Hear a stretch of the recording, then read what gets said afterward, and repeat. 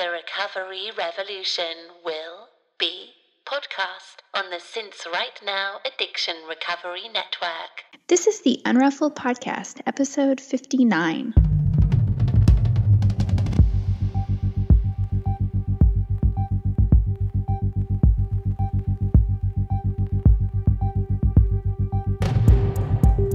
This is a podcast about recovery through creativity. We live an intentional life. We thrive. I am Sandra Primo. And I'm Tammy Salas.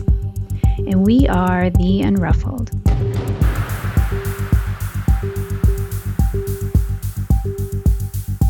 Hey, Sandra. Morning. How are you? I'm good. How are you? I am doing all right. I had a really wonky week last week. I reached out to our Unruffled tribe members on Facebook about flying and anxiety, and I had this all figured out, Mm-hmm.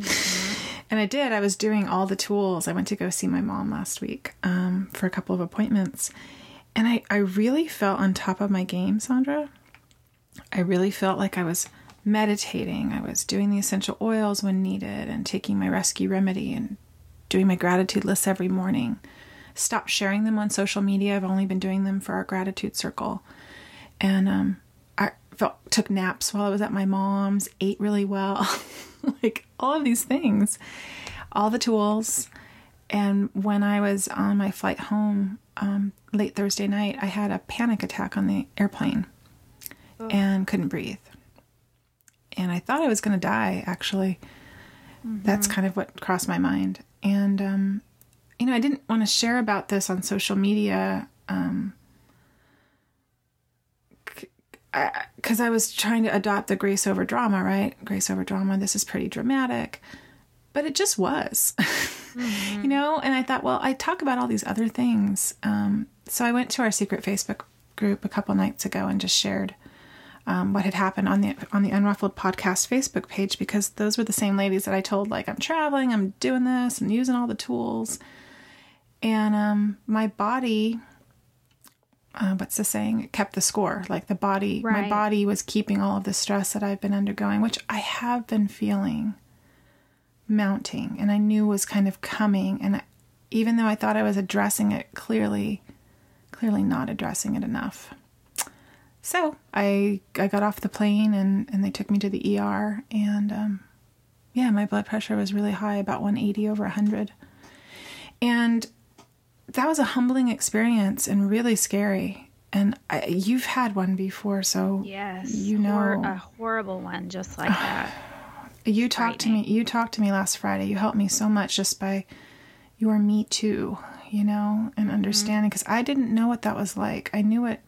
I've had anxiety attacks before that have kind of manifested in my body physically, like numbness and tingling and throat closure, but never where I couldn't breathe and had thoughts of I have got to get off this plane right now. Mm-hmm.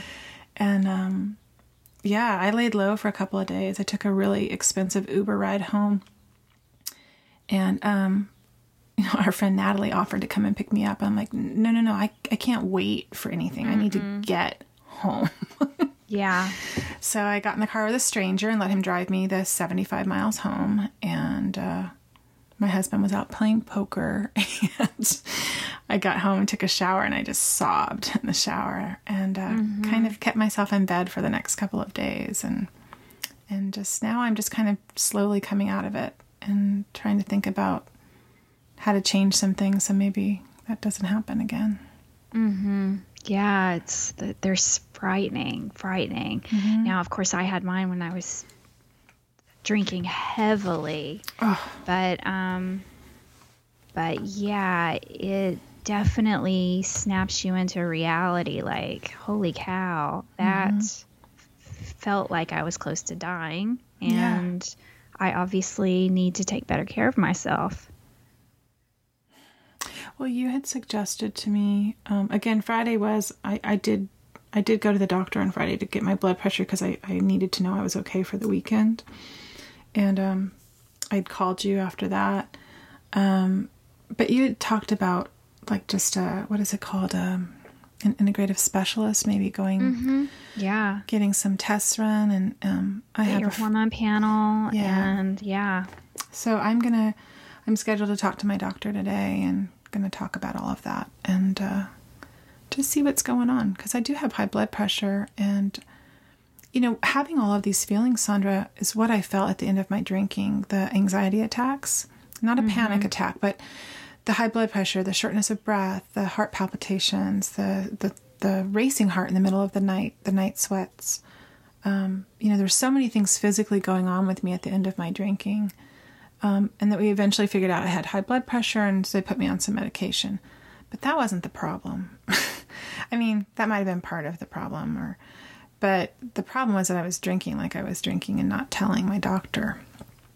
And so I've been on the medication for 4 years. And I don't know that I want to take a pill.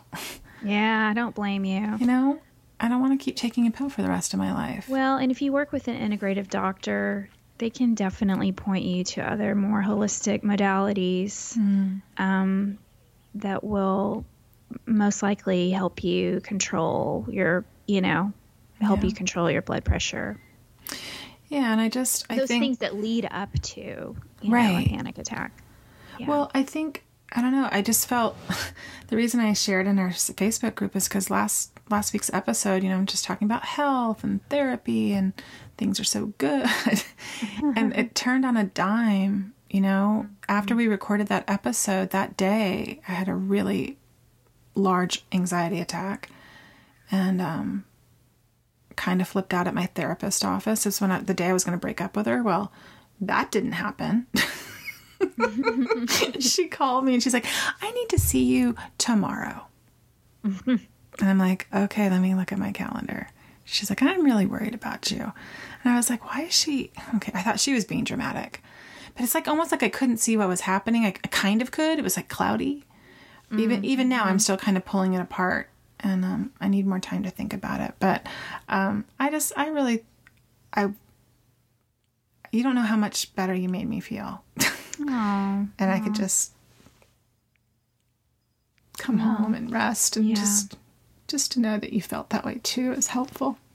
Well, yeah. I mean, with so many of these things, panic attacks, hormonal stuff, all of that, it's kind of crazy making. Like you think, am I nuts? Yeah. Am I losing my mind? It's until somebody reaches out their hand and says, oh, honey, I've totally been there. It happened to me. Yeah. Happened the same with in sobriety. The same thing happens in recovery all the time. Yeah.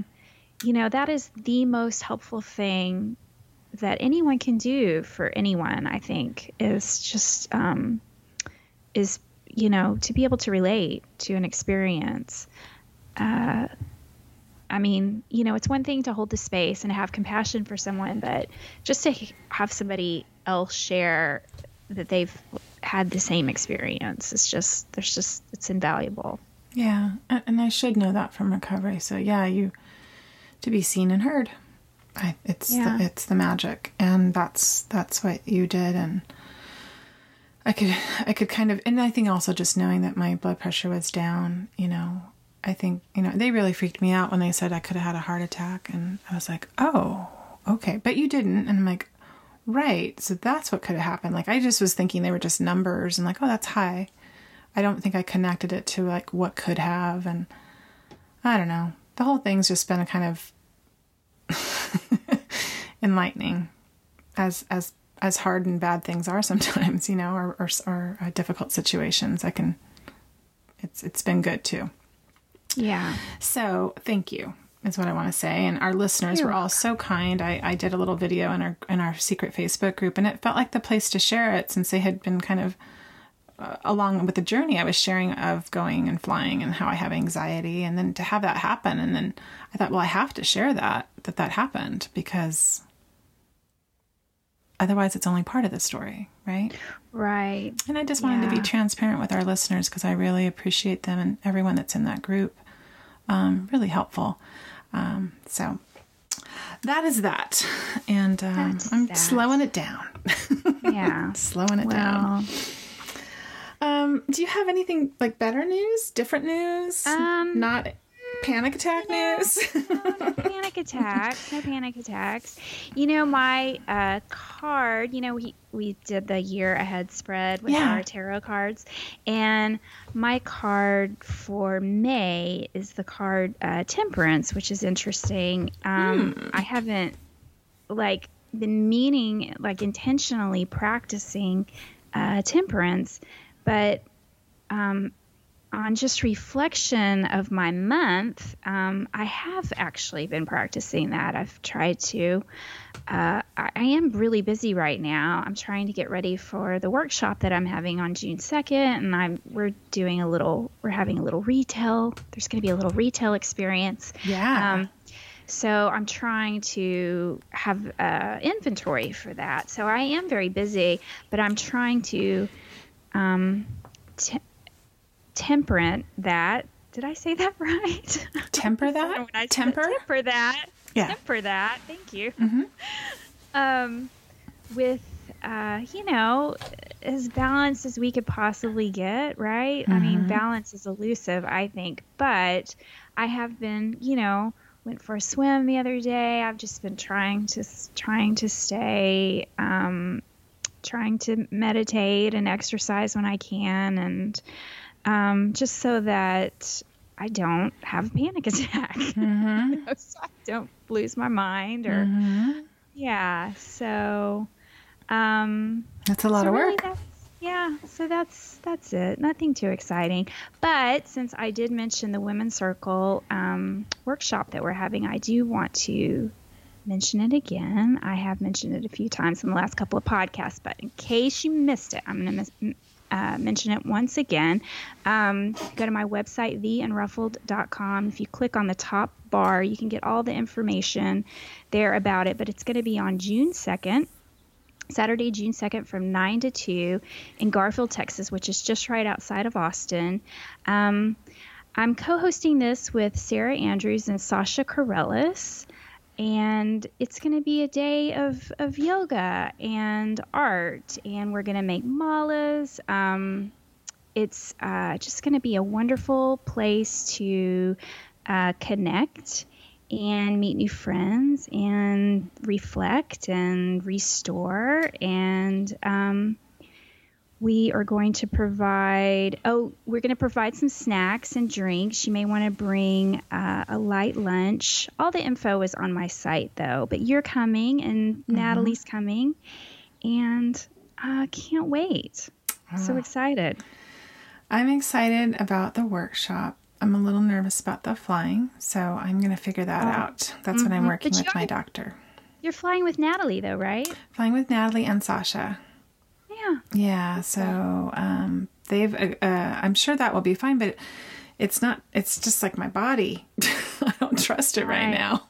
I know. I don't trust it. So, yeah, I was not nervous or anything on the flight. I was listening to a podcast and had essential oils on. I thought I had it all dialed in, but right. So I'm hoping that by being with them will be hilarious and lighthearted. Distract, maybe. You know what you need is one of those little fans that are those little handheld fans, and you could just put it in your face. Maybe even with the ones that's attached to water, and it could be like a little mister. Oh, maybe Natalie can do that for me on one side, and maybe, I don't know, Sasha can maybe peel some grapes. I don't know. Maybe I'll put them to work. I'm sure they'd love it. They would just love it to be of service to me in that way. No, there's such, that will help everything. Yes, of course. Do you have anything else to share? Because I was going to share a couple things. No, go ahead. You're good. I have, in light of all of this happening, I decided I'm done with all the art for my art show. What is done is done. I'm not. Oh, you're finished. Well, I'm done. Oh, good. So, my professor told me that she's like, it's done when you say it's done. True. So, I cannot emotionally put myself into the work anymore. I need to pause, especially in light of what's just happened. So, yes. A couple paintings may or may not go on the show. They might just go as is, to show process maybe. I don't know. And everything else is what it is. So I think I have about 14 paintings. Yeah. I'm no painter, but I know painters, and you can overwork things to death. So true. Maybe you're making, this is they're done. Yeah. Because you said they're done. Yeah. It's like my professor always says, like, it's a call and response. And every time I make that mark, I have to respond to it. And I think I have to respond to what just happened to me. And my response is, this is good. This is good enough. I've poured everything into this for the last 16, 17 weeks. So it is done. Right. And I'm just starting to organize and package things and put things where they need to go and make space at home. But it feels good to be done. So my show is not just my show. It is a show that I am doing with a fellow sober sister named Gail Cooper. And she does all kinds of different mediums of art, which is just really beautiful. So the info on the show is on my website under events. So tammysolis.com under events. And I know people can't come out and see it that don't live nearby, but it is called The Art of Recovery. And kind of like that She Recovers tagline, if we're all recovering from something. So we're hoping to bring all kinds of different people to the show, not just people who are recovering from alcohol. Mm-hmm. And her works are beautiful. She's doing soft pastels, and she makes the frames too, which is a whole nother art form. Oh, I love that. She's just super talented. She does every kind of medium, and something she doesn't even know how to do. And she's like, oh, I'm going to teach myself how to do this and have a show. Like, so she is amazing. She's amazing. Wow. So the opening reception is June 8th at Lawson Galleries in Guerneville. Yeah. So some of our friends, Gloria, and some of her book club, Sober Book Club, are coming up to, we're also doing a women's circle in Santa Rosa with Sasha Corellis and with Natalie Fairbrook. And they're going to come to that event at Soul Yoga on June 16th. And then we're all going to go over to my show and have dinner. And I'm like, so it's like going to be a full day. So I will share more about my circle in a future episode because I want people to get signed up and do yours. But you can find information on my website for that, and I'll share it on social media. So that's us just pimping ourselves out. Look at us. Yeah, we're doing things. All right. Well, we should share about who's coming on the pod. Our host, our guest is doing things as well. Yeah. So we found Kate Rusciano from an article that she wrote that was published in the Elephant Journal that kind of went viral. And, well, at least in our sober community, it went viral. And it is entitled, I Wasn't a Problem Drinker, but Spontaneous Sobriety Still Saved My Life. Yeah, it was so good. It was so good. Mm-hmm. If you didn't get to read it when it was making the rounds, we definitely encourage you to go back and read it. We'll provide a link in the show notes to that. But Kate Rusciano is the content marketing manager for a health IT firm by day and a freelance copywriter, creative writer, and aspiring author by night and weekends. She loves yoga, Saturday Night Live, and the joy of the zero hangover lifestyle. She lives in St. Paul, Minnesota with her husband, St. Patrick. I love that. And their 3 daughters. You can follow her story at shelastic.com. That's SHELASTIC.com. And then she's over on Instagram at shelastic_stories. Yeah, and she was a delight to talk to, and just kind of her fresh perspective on, her decision to quit drinking. And I don't know, it was just a beautiful conversation. And at the very end of our chat, I just wanted to mention she gives a tool in her toolbox that she said the wrong website for. And so we wanted to make sure that you knew that there's a grounding tool that she talked about by Emily Hall. And to learn more about that, you can go to emilyhalllistening.com. And I think that's it. I think that's it. We've chatted long. Yes, we have. We just like to chat. We hope that you guys enjoy Kate. Good morning, Kate. Good morning, ladies. Welcome to the show. Thank you for having me. This is wonderful. Aw. We're so happy to have you, Kate. Where in the country are you exactly? Because I don't think I even know. Sure. I'm in the Twin Cities. I'm in St. Paul, Minnesota. Oh, okay. So it's like winter there still, right? It's perpetual winter. Never ending. I'm looking at a beautiful sunny day, but, maybe a foot of snow yet in April. Oh my goodness. Told me that last year I was wearing shorts at this time, which was probably ill-advised. But the point being, it was warmer. So we are ready for spring here, like beyond ready. Oh, I bet. What's warmer to you to be wearing shorts in Minnesota in April? What would be warmer? What does that look like? Well, we bust out the shorts probably at the 50-degree mark. Okay, yeah. Oh my gosh. Yeah, I get it. Okay, We wait no time. I get it. It's going to be, well, I'm in Austin, Texas. I think most of our listeners know that by now. But it's going to get up to the 80s today. So, like, I could go swimming in the springs, really, if I felt like it. This is not a way to make her feel happy to be on the podcast right now, Sandra. I'm sorry. I'm not trying to rub it in your face. It's just so remarkable to me, the difference that, I don't know, we're in the same country here, but yet it's like worlds apart. It's so interesting to me. I was in D.C. last week for work, and I just made my colleague just drive me through the monuments for the cherry blossoms, and I had my head out the window like a dog, just trying to soak it up before I got back. Cherry blossoms. So beautiful. Yeah. Well, Kate, I just want to tell our listeners how we found you. We talked about it in the intro too, but we found you from an article that you wrote for the Elephant Journal called I Wasn't a Problem Drinker, but Spontaneous Sobriety Still Saved My Life. It was so good. It went, I don't know, did it go viral, or did it go viral in just like the sober community? I never know these things. I'm not sure. It looks like maybe about 20,000 people read it and maybe a couple thousand shared it. I don't think that really qualifies as viral. It did far better than I thought it would do. I mean, I think it made a bit of a splash for my first thing. For your first thing, yeah. I'm always fascinated by that. Well, Kate, why don't you tell us then how you came to sobriety and maybe touch on that term, spontaneous sobriety, because I don't know if you made it up or whatever, but I liked it. Yeah, I think that term resonates with a lot of people. I came to, and I don't even call it sobriety. I feel like there's a bit of a minefield with regard to terminology, and I feel like a lot of folks have different meanings and labels attached to different terms.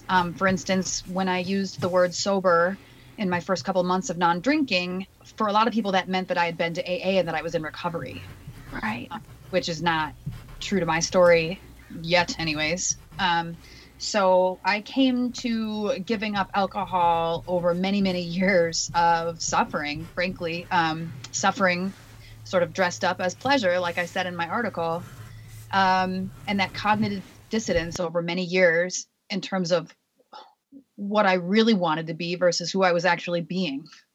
And approaching 40, I think I turned 40 this coming August. So I think that milestone is a time that many of us take a look and make some decisions about how we want to feel for this, the next, in my highest hopes, the next 2/3 of our life anyways. Right. Feel who we want to be, how we want to show up, what we want to make. So combination of just physical, emotional, mental suffering from drinking for 20 years and an approaching milestone in my life that made me reevaluate. Yeah, so that's kind of like this marker. Like I know that turning 40 can be this thing for people. I mean, it's kind of a joke in our culture, over the hill.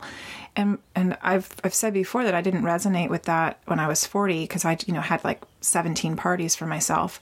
But I don't feel like that because I wasn't really feeling a whole bunch. But it does give you a moment to pause. So mine didn't happen at 40, but mine happened at 43. And so it's kind of like we talk on the show about this midlife solution that we end up finding, that Sandra's coined that phrase. And it's just so, it's timely and needed and necessary. And I guess I'm really glad to get older because I'm glad that we're examining these things. And I'm glad that you were thinking about that too, approaching 40. Absolutely. And I think that, I believe it was Glennon Melton, who posted maybe just in the last week or so, like the first 40 years of childhood are the hardest or something. Right. And I love that because I know. I've like, shared a meme of that before. Yeah. It makes sense to me. I don't feel like a grown up. I don't feel like I have anything figured out.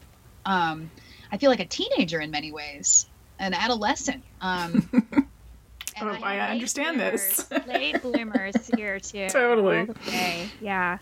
Right. And I had, in my case, 2 Christmases ago, I had what I can only label as a spiritual awakening. There was some very interesting things that are probably a different podcast for a different day that happened that sort of changed me energetically that were wonderful. And that really, if I'm being honest, that is what gave me the springboard to let go of drinking, because I just felt different about my life, about myself, and I certainly felt different about drinking. So I was able to let it go that way.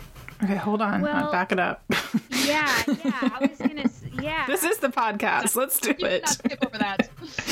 What kind of spiritual awakening? In your article, you wrote about, how you did have good memories that were booze fueled, but then you went on to describe that there was some kind of emptiness that sort of creeped in. I definitely experienced that too, but I didn't recognize that it was a connection piece like you did and that it was alcohol's fault. I just thought that I needed to drink better or drink differently. Right. Or, I just thought, alcohol was just so essential to any of my good times. So was it one incident that happened, or was it like a slow dawning for you? It was my drinking was a slow death. It was probably from my mid-30s up to last August, where I was like, it's like going to a vending machine and you're hitting that same button and that spot in that vending machine is open, yet you keep plugging that machine with money and you keep cranking on that button and you're not getting your treat, Right. It's it just wasn't fun anymore. I hate to use such simple terminology, but it just wasn't fun anymore. I wasn't enjoying it anymore. And I'm all about enjoyment and pleasure and fun. A lot of us who drank too much are pleasure seekers. So it just wasn't fun anymore. It didn't feel good anymore. I had all the hangover the next day, but none of the release or the delightful warmth or any of that. I couldn't even feel drinking. By the time I quit, I couldn't even feel it. Yeah, I recognize that. That makes sense. I also know you said in your article that you don't use the word alcoholic or the word recovery, sober. You're not, and you just said earlier that no labels. So do you feel like that puts people in a box, or do you feel like, not people, that would put you in a box? I think for me, it's just more that I'm so new to this landscape and this life and the body of work that's available to us who are seeking something more truthful. Yeah. So it's more an indication of my lack of knowledge and experience than it is about me making a judgment about those terms. I don't presume to know the implications that come with those things yet. Mm-hmm. So I don't feel right about calling myself those things. And I mean, yeah, to be honest, I do also worry that a lot of negative connotation comes with a term like alcoholic, which I'm told is like not even a term that like mental health or healthcare, they don't really use that term even. I'm not even sure where it came from. But for me, mostly it's about, I'm new to this. I don't know the road that people have traveled. I don't know what these terms mean to different people. So I'm not going to presume anything because I'm a babe in the woods when it comes to non-drinking. So yeah, sounds like you're really wide open. Very much yeah.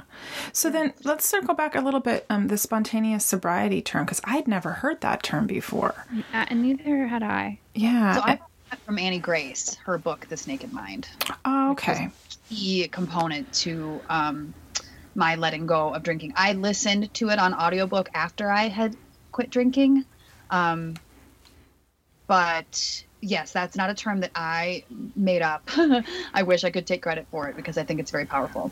Yeah, I clicked on the link from your article, just to see how she defined it. And I just wanted to share it for our listeners, because that is I think it's a powerful term. And I think it really perks my ears up when I heard it, like spontaneous sobriety. What's that all about? And so just very succinctly, she said that it might sound funny, but it means recovering from alcohol dependency without any formal treatment. And she goes on to just explain too that if it was only as easy as, just changing our behavior, it's not easy. Spontaneous sobriety is about changing our very thoughts and beliefs when it comes to alcohol. And it sounds like that's kind of what resonated with your story once I read it. And it was like, I like that. Absolutely. I think beliefs are so powerful. I think they're everything. We can change behaviors with willpower for a certain time period. And when willpower runs out, right, because it's not sustainable. Right, because you're at odds with yourself. You're not aligned with your core beliefs about a certain behavior. So once, like I said in my article, once my beliefs about alcohol changed, which the work of changing my beliefs about alcohol took years, but the day that I quit was the easiest thing in the world. It was relief. It was completion. It was freedom. But I did a lot of work leading up to that, and I know that probably a lot of people who have quit drinking look back and see how hard they've been working at it for years without even realizing a lot of times. Yeah, I experienced that same kind of feeling, and I've talked about it before on this podcast, probably, I don't know, too many times, but I'm going to go ahead and tell you since this is our first chat. I did the same thing. I went in thinking, I'm going to quit drinking for a year because I had tried everything. I was exhausted from trying to keep alcohol in my life, and I was going to, I made a deal with myself. It's written in my journal in my day one, where I made a deal with myself and said, I can do anything for a year. And just changing my thinking around that one little piece of it, I felt so much relief.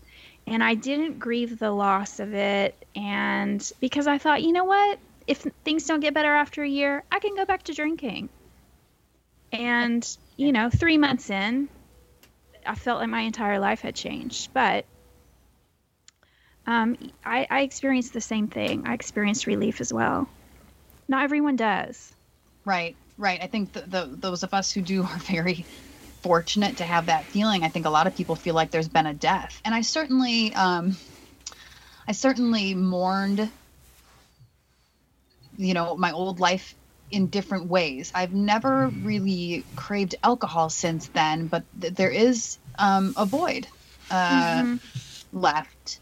And you do mourn how easy it was to feel good back in the day. And of course it's rose colored in retrospect, I think. But yeah. I think sometimes for me, I just go back to all the bad, and I just kind of simmer. That's kind of what I'm doing right now with this project I'm working on, and going back to the landscape of my drinking. And I forget, and not that I mean to promote this, but, I forget there were really good times. Sometimes, but towards the end, it wasn't. And I think I kind of have to keep staying in that place of reminding me how bad it was, so that I don't try to fool myself into thinking that, I got this handled now. I can totally go back and do this. I can be a moderate drinker. Because I think Annie Grace, I used one of her quotes for a long time as a mantra. There's this mental anguish of moderation. I don't want that. There's so much anguish in it. There's so much anguish in trying to moderate. And I did that for so long.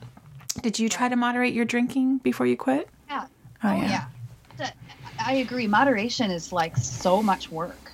Yeah. So much energy. And I liken it to dieting. Yeah. Oh. You're just never comfortable. It's all you think about.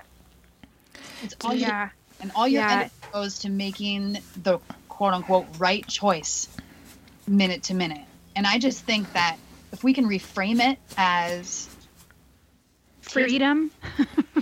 Taking it's just that we freedom had lost along the way. Even a year-long sobriety experiment, I look at it as an adventure. I had a friend write to me just yesterday and say, "Man, I'm ready to try this." And I said, "Off you go on your adventure. Stay curious, be experimental. There is no punishment and no shame, because frankly, fuck all that." Yeah. That doesn't get us anywhere. Well, it's a nice entry. We drank about in the first place, right? So it's a totally different way to approach it, right? Right. I mean, yeah, because a lot of us come to this really shameful and really at our worst, and not to say that it's all, you know, unicorns and butterflies and all of that, but it just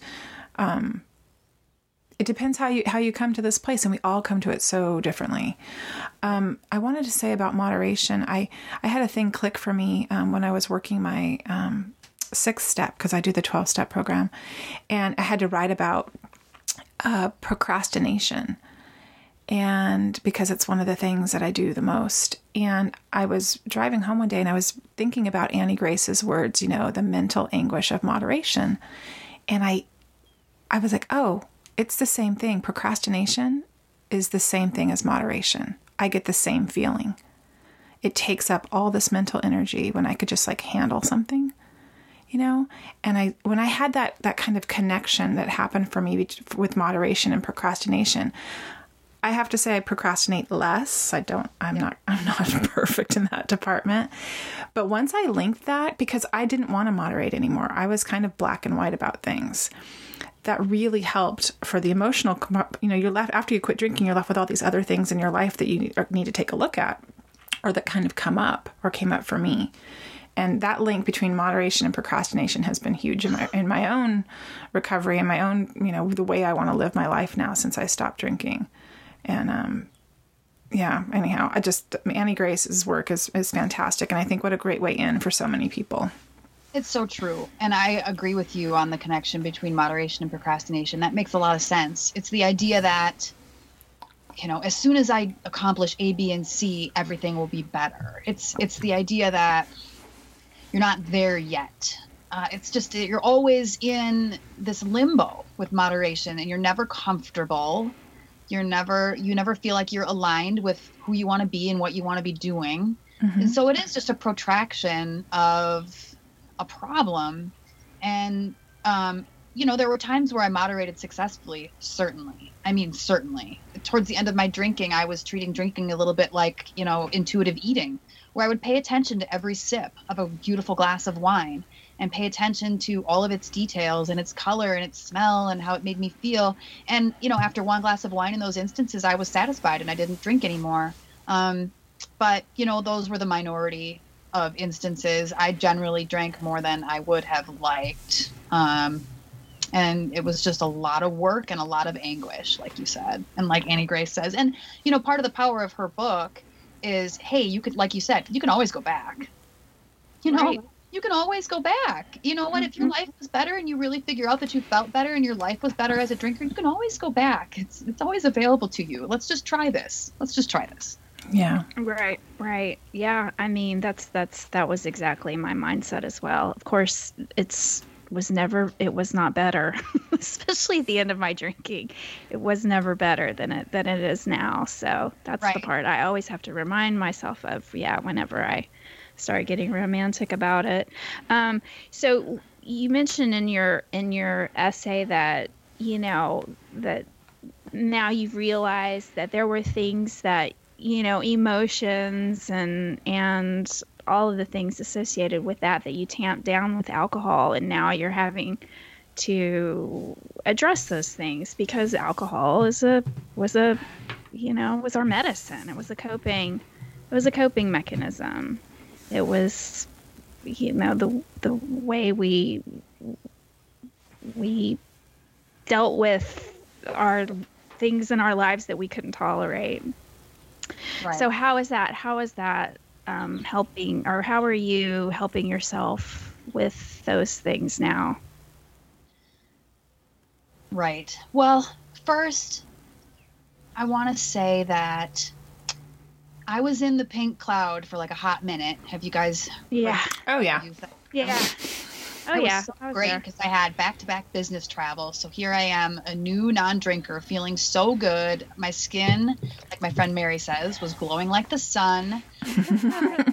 Felt like I had the world by the balls. I had a work trip to Boston. So I'm traipsing through Boston and just feeling like on top of the world. And that was wonderful. And I had the pink cloud for maybe the first couple of months. And then right around Christmas, right before Christmas of this year, I got really depressed. I mean, I suppose it's mild to moderate, but I hit a dark patch. And I don't know if it was because it was my first holidays as a non-drinker. I certainly didn't feel deprived. It was not about willpower. Like I said, I don't have willpower this go around. That's not part of it. But I just want to be really honest about the fact that this has also sucked. Like I said in my article, life is much better and it's also much worse. This has also really sucked a lot of the time. And I've had to just stay in the moment and stay with it and remind myself that it's temporary and that life is good days and bad days, whether you're a drinker or not. So I just want to be really honest about the fact that this is hard work, but it's good work and it's essential work. And I know for sure, even on my worst days where I'm just sad and feel stuck and like a loser, even on my worst days, I know I'm getting somewhere. I know that I am putting myself back together piece by piece, even if it doesn't always feel that way. Well, the holidays can be super hard for sure, Kate. So I think that's a normal. I remember my first holidays, and it's just hard. It's just different. It's different. I feel like, if only I could drink, I could enjoy this. It wasn't that, but you never know what's running in the background in your unconscious mind. Maybe your unconscious mind is really suffering and going like, "Where's my glass? Where's my wine?" It's a tough month. Yeah, the pink cloud was beautiful, and then the pink cloud turned to a dark grayish cloud, and that's okay. I'm 8 months in as of tomorrow, and so I'm fresh to this new life. It's full of possibility, and it's challenging. But you know what? Drinking was hard work too. Yeah, a different kind of work, right? But but hard work for sure. Yeah, I think the hardest work for me became just not seeing my potential. That was like that became the hardest thing to accept every day. I loved it when you talked about going back to that girl in 1997 that still had some fire and saying, "Hop in, we've got work to do." When I think about that, though, for too long, it makes me a little sad. Like, I think about, all of that time and potential that I wasted. Oh, I know it. I'm getting teary even thinking about it. Yeah. How are you reconciling that now? Just by getting to work and forgiving yourself, or? Yeah. I think, in some ways we stop developing as people when alcohol takes hold. Like I quoted the wonderful Elaine Stritch, who's become like my hero. And she battled addiction her whole, or lived with addiction her whole life. It steals who you really are. So right about 19 is when I really started like doubling down on the booze. And I think that I'm picking up where I left off in terms of figuring out, what do I really love to do? What really brings me true, authentic pleasure? What really turns me on in life?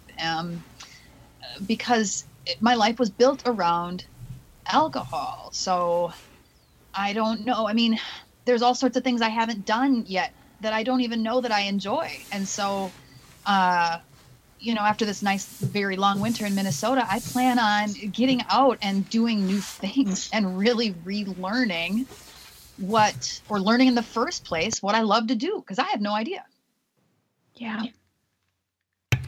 Well, there's a void when you stop drinking, like you said earlier. I think that now what? Now what can I fill that with instead of alcohol? What am I going to fill that with? Right. And I think that's why Sandra and I started connecting when we did. Sandra's been creative her whole life. I dabbled in things, and I never could give myself permission to like fully do it because I didn't believe in myself enough to do anything. I would start and not finish, or I would just go on. I would just always be a starter, not a finisher. Right. And, but that's what you're going to have time to do. And like, so putting out this essay, I mean, when you were writing that, Were you worried that it might be received a certain way, or were you just ready to let it go out into the world? I mean, there's always these inner critics that we have in our head. I'm just curious, during your writing process, what was that like when you were writing your article? Yeah. I mean, because you're saying the title of it was "I Wasn't a Problem Drinker, but Spontaneous Sobriety Still Saved My Life." Yes. And to be fair, the headline came from my very savvy editor at Elephant Journal. Okay. And I thought, when it first came out, I thought, well, that's a little dramatic. Can I explain that? Right. It sure got the clicks. And who am I to say it's not true? I don't know. And I love the friction in the headline saying, like, I wasn't a problem drinker. Well, yeah, I was. So I like the friction in that. It makes people curious, and it makes people want to do more. You know, what the essay really is my start. What you all are witnessing is my beginning. Mm-hmm. I feel pretty strongly that I was put on this earth to write and to tell stories. And part of the reason that I drank so heavily for so long is that I was avoiding that. Because writing is hard and writing can hurt. It's also very gratifying, but it's hard work. You've got to face yourself. And I think that was one of the things I was avoiding. You know, creativity, especially if you're particularly adept at a certain thing or a certain medium, it's kind of like, not to use a super morbid visualization, but it's kind of like a gun to your head. Like, if you don't use that, you suffer. If you don't use that element of yourself, it will turn on you and it will poison you. And I feel like it's kind of set up that way. Yeah, it's like what you don't bring forth can destroy you. Exactly. Almost. It will rattle around in there and do all kinds of damage and really mess you up. So what you're witnessing with the Elephant Journal article is my beginning. It's my stepping into what I believe is my purpose in this life, which is to write. It's really one of few things that I'm particularly good at, and it's what I'm here to do. So really, it's just me joining you all in the creative life at 39 years old, and, you know, coming to your pod. It made sense to me. Like, that's what fills that void. You know, it's like, I might, you know, all of a sudden really love going to the theater and, I don't know, going for walks or something. But really, it's my writing that's going to fill that void. And it's just so brilliant how it's kind of set up that way for artists. It's like, do it or die, pretty much. Mm-hmm. Yeah. Yeah. And, you know, consuming content and theater and art and all that feels good as well. But I think it only just enhances and kind of sparks that feeling of wanting to create. Absolutely. They're feeding your inner artist and just giving you new perspectives. But I feel like I was running from my purpose my whole life, and I'm not sure why. Everyone who knows me knows that I can write and values my writing and tells me, you know, you've got a book in you, and, you know, we just don't believe it. Yeah. No. Yeah. It's like you have to grant yourself permission in so many ways, especially when you stop drinking. I think it's like, okay, time's up. Now what? What are you going to do about it? You have this chance. And I think, again, age has a big thing to do with it for me. It's like I feel like I wasted so much time. And while I know that's all part of what led me here, and yes, there's a shadow side to yourself, like, I get all that stuff. But at the end of the day, when I go to bed at night, when I wake up in the morning, there's about 42 things that I want to do. And there's not enough hours in the day to do all the things that I dream of doing. And so I have like a fire lit under me, and I think Sandra does too. I think we share this. And it sounds like, you know, you as well, like you're waking up to yourself and just saying, now I'm going to allow myself to do this. Right. And when you know, and not just allow myself, but, oh God, I have to get this out. It feels like you're waiting to throw up almost. It's really upsetting. It's almost like, oh God, I can't stand it anymore. I've been holding this article inside for how many years? Who knows? So, and when you talk about, you know, waking up in the morning and having so many ideas, part of what I drank about was an inability to process that. So I would wake up in the morning, and about a half an hour to an hour after I'm awake, I would have this wave come at me of energy, creativity, ideas, people I wanted to see, things I wanted to do, stuff I wanted to make. And it was overwhelming.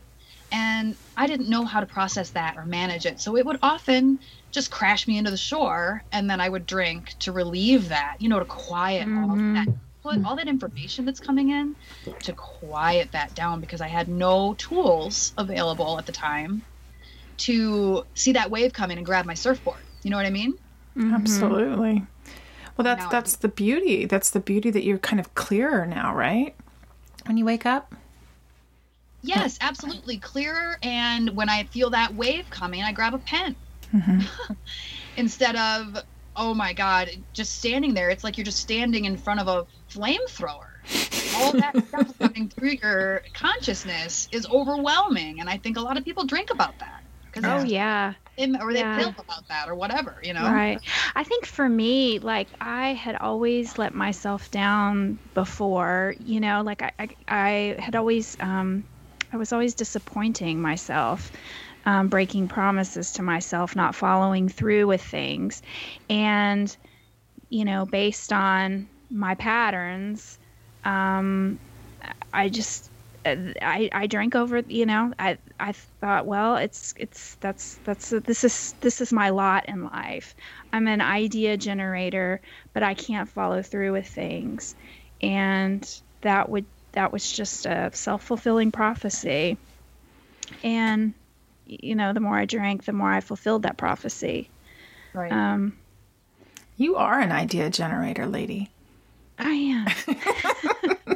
You are, that is for sure. I think we all have that in us, though, you know, for me, and it sounds like you too, Kate, like it's there. It's just tapping into it. It's just allowing it. It's just saying, I'm making time for myself now. Because being a mom or a wife or just a woman in this world, we give so much to everybody else, you know, and that oxygen mask, we're not applying that so much to ourselves when we're drinking. It's true. It's crazy how we set our lives up these days with regard to the expectation on every front. It was something that I quote Bethany Frankel. I was work traveling last week, so I got to watch Bravo, which was awesome, in my hotel room. And Frankel said something like, you know, show me a woman who owns a business, eats well, has sex, is tan and fit, and I'll show you a freaking unicorn. Like, how do you put all these things together? And the idea is that maybe you don't. And maybe that's really okay, like more than okay. Right. I know. I've done this exercise before where you list out 3 things or 10 things that are important to you in any given day. You know, exercise, sleep, eating right, you know, creativity. Yeah. Pick 3. Pick 3 for the day, and that's all you're going to accomplish. Right. Well, get real. Right. Yeah. And I think shifting from your value being less about what you do and more about who you are.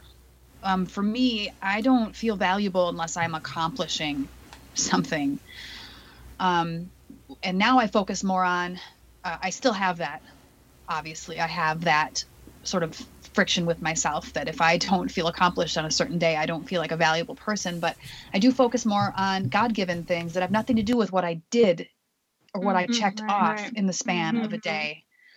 And that just feels better to me. And it also takes the pressure off of the doing. It makes the doing much easier when it's not tied to your value as a human. Exactly. Right. I was going to ask you a question just about maybe your social circle too, not calling anybody out, but I was just going to share that for years that I didn't think I had a problem with alcohol because, you know, almost everyone I drank with drank like me. Yeah. And in your essay, you said, and I quote, my drinking was more or less aligned with everyone around me. And so, end quote. But if I'm honest about it, I still have feelings about this. And I still find myself wondering, you know, why can they drink still like I did? Why, and yet they don't have a problem, but I do. I still can't get back into my lane or my hula hoop or just that it's mine. And it's kind of crazy making when I think about it. But I still do it. And so I was wondering, how do you navigate social situations now where others are drinking like you used to? Or have you had that yet? I know spring is here, but I know warmer days and all that. Yeah. Yeah. Part of it is that it's a perception issue. now that I'm out of it, Mm-hmm. actually people are not drinking as much. It seems to me that the people that I am close to, for the most part, are very much aware of their drinking. They check their drinking, and they're drinking a lot less. And I don't know if that's an anomaly, but I think at one point maybe I thought, everybody else can just continue drinking. But in reality, in my case anyways, most people in my peer group are slowing their roll. Too, so I don't feel out of whack with them. And then it also makes me wonder, well, did I just drink like buckets more than they did? I think it's like a confirmation bias, right? You see what you want to see. So I mean, yeah, you're right. A lot of times that could definitely be what it is. For instance, I thought, when my husband and I have only been together for a little over 10 years, and when we first got together, I thought he drank like me. Well, he did not at all. And now that I don't drink anymore, it's very clear that he did not drink like me at all. But I was convinced that he did because that's what I wanted to see. Yeah, there's a clarity that comes after the fact. Right. A whole lot of clarity that comes after the fact.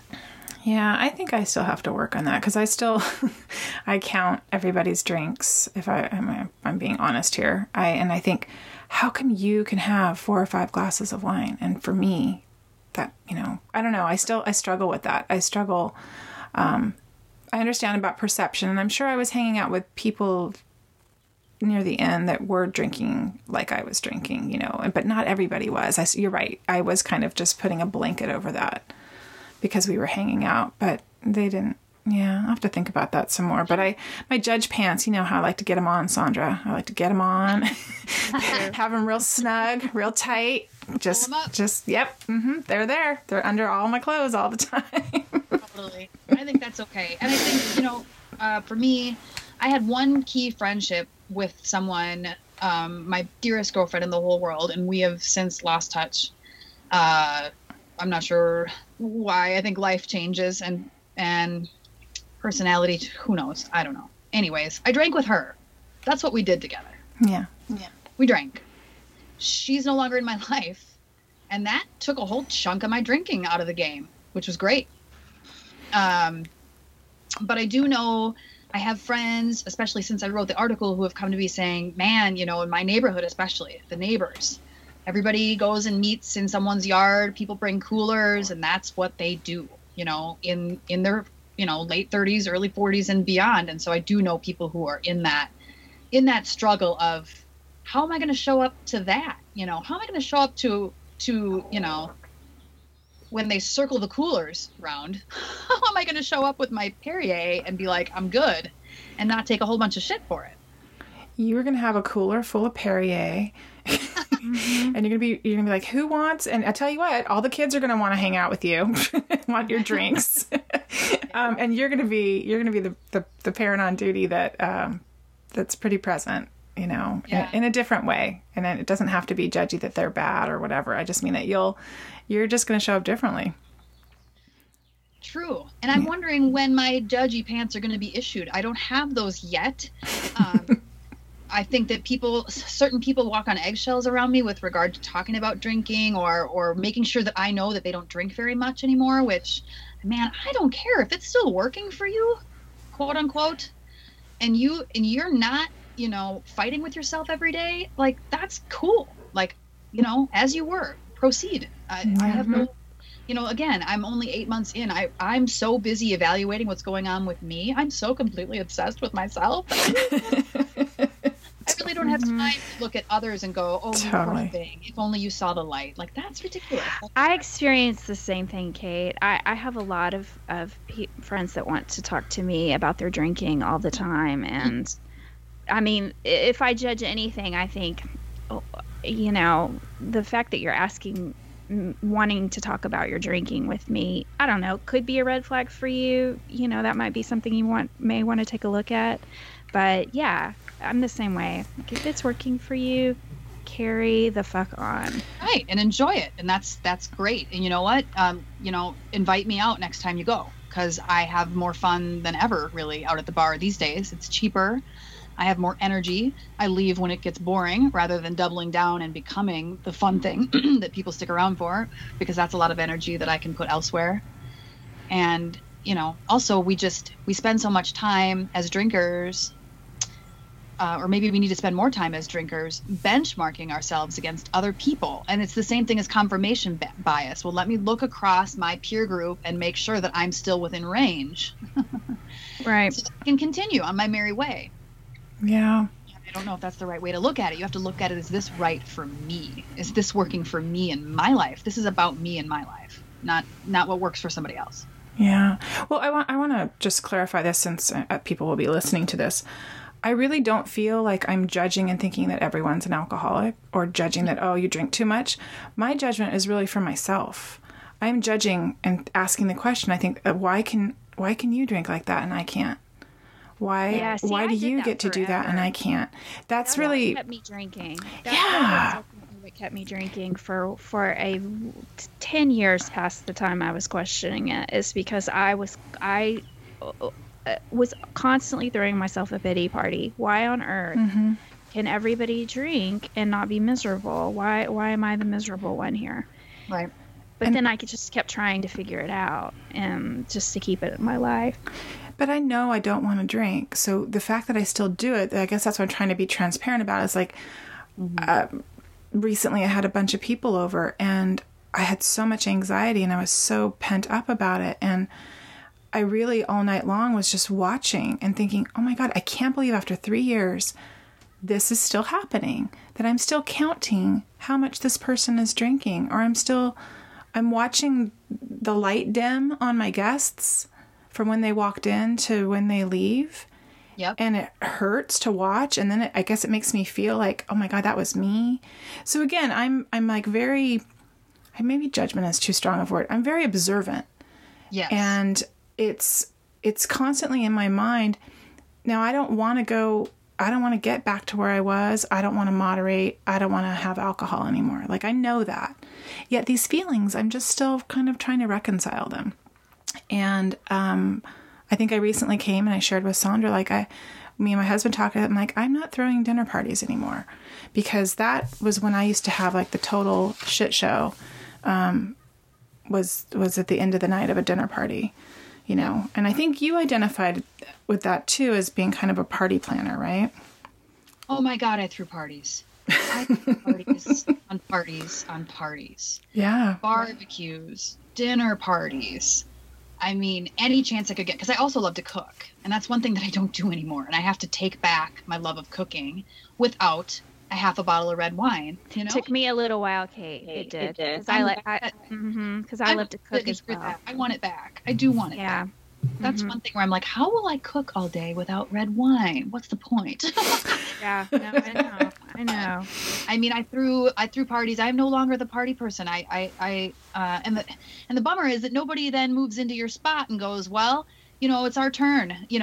We'll keep friends connected and we'll throw a party. Everybody is so busy. Everybody is in the weeds with little kids and everything that comes with being a parent and everything that comes with having a career. So, I moved out of that role and nobody stepped into it, and that's just going to have to be okay for now. I really hope I get to have a fun dinner party again at some point in the future, but it's something that I let go as well. My friends are still having them. I'm just not invited. And right. Well, yeah. And that's okay, because you know what? I mean, sometimes you still want to be invited, even though I'm uncomfortable. I have anxiety about those things. You still want to be invited. And there was a saying when I was throwing all my dinner parties, like, you can't always be a goer. You got to be a thrower. So yeah, you were throwing all the dinner parties. Somebody else has to take up the, if they were only going to your dinner parties, they got to throw one every once in a while, Right. You would think, I would hope, but at the same time, I threw those parties for me. Right. Yes, to keep everybody connected, but mostly to put myself in the center of a loving, fun environment where I felt belonging, I felt comfort, I felt community, I felt family. I created a family out of my friends, really. So I threw those for me, and everybody benefited, I hope, and everybody had a great time. And I still want to be invited for sure. I want the opportunity to decline. Right? It's kind of fun to turn down a party. Nowadays, it's a novelty to pass a bar or turn down a party. But also the idea that, people will come to me and say, well, let's get together. We can do coffee or dessert or tea. They come up with every non-alcoholic scenario, which is so sweet. Yeah. I need that because in my case, again, willpower is not coming into play. I don't go into a bar and go, God, that looks good. I want 12 of those. Like, I just don't, which makes me very lucky and very fortunate. I recognize that, but, the day that I throw a dinner party, I'm still gonna probably supply the booze or at least be refilling people's glasses, because if it's still working for them, like, I still want everybody to feel good and have fun and enjoy themselves. And I'm not looking at your drink going, damn, that looks good. Like, man, if you set that down, I'm gonna drain it. Like, it's not like that at all. Hey, Unruffled listeners, Tammy here. Just popping in mid-show to remind you about our Patreon fundraising campaign. If you like what you've been hearing, we're asking for a donation of just $1 per episode, $4 a month. To donate, please go to www.patreon.com/theunruffledpodcast. Thank you for your continued support of the show. Now back to it. Have you thrown anything since you've been sober? Thrown any soirees? I really haven't. I haven't. And that's part of the mourning and the sadness that I think I have had that has set in. Mm-hmm. I'm not doing those things because of the for me, it's like, well, I can't throw a dinner party because I can't drink. It's that I just don't have the energy right now. I have turned inward for the first time in my whole life. For the first time in 39 years, I'm not looking to other people to fulfill me. Yeah. Isn't that awesome feeling? It is. It's so free. It's so freeing, and the money and the energy I used to spend getting people together, again, it was worth it. I have no regrets, but when I feel like having a dinner party, I'll throw one, and it'll be great, and it'll be epic, and the food will be beautiful. But I just don't feel like it, so I'm honoring that. I just don't feel like it, and I'm certainly not going to force it. Good for you. Because I took about a year off when I quit drinking. I just didn't have the energy either. I was going inward, like you said.